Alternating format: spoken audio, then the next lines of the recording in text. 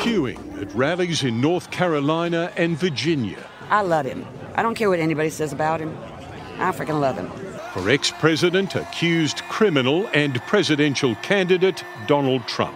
New York Times has us way up over crooked Joe Biden, way, way, way up. Among America's registered voters, 48% say they'd vote for Trump, 43% Joe Biden.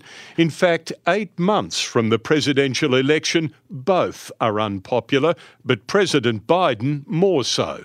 2/3 of Americans say their country is heading in the wrong direction. The White House sending First Lady Jill Biden to try and turn it around. Donald Trump is dangerous to women and to our families. No matter Donald Trump's 91 criminal charges, today Missouri and Idaho joined a so far unanimous list of states backing him as their nominee. This coming week, the peak of the US primaries, Super Tuesday. We need a leader that knows the difference between good and bad, between right and wrong. Many expect when Super Tuesday's results are in, Nikki Haley will be out, resigning before the Trump juggernaut overruns her campaign. Then it's Biden v. Trump for 8 months.